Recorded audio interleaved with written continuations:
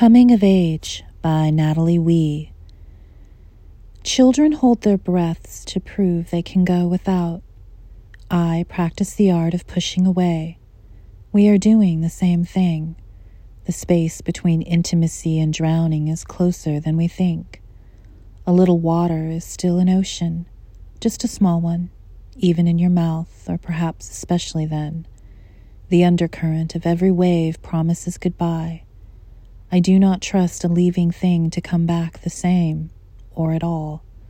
To love, to hold the silt of salt water on your tongue, the violent scrape of tides dangling in the throat, is to be pillared with reckless thrashing and call it a beautiful thing.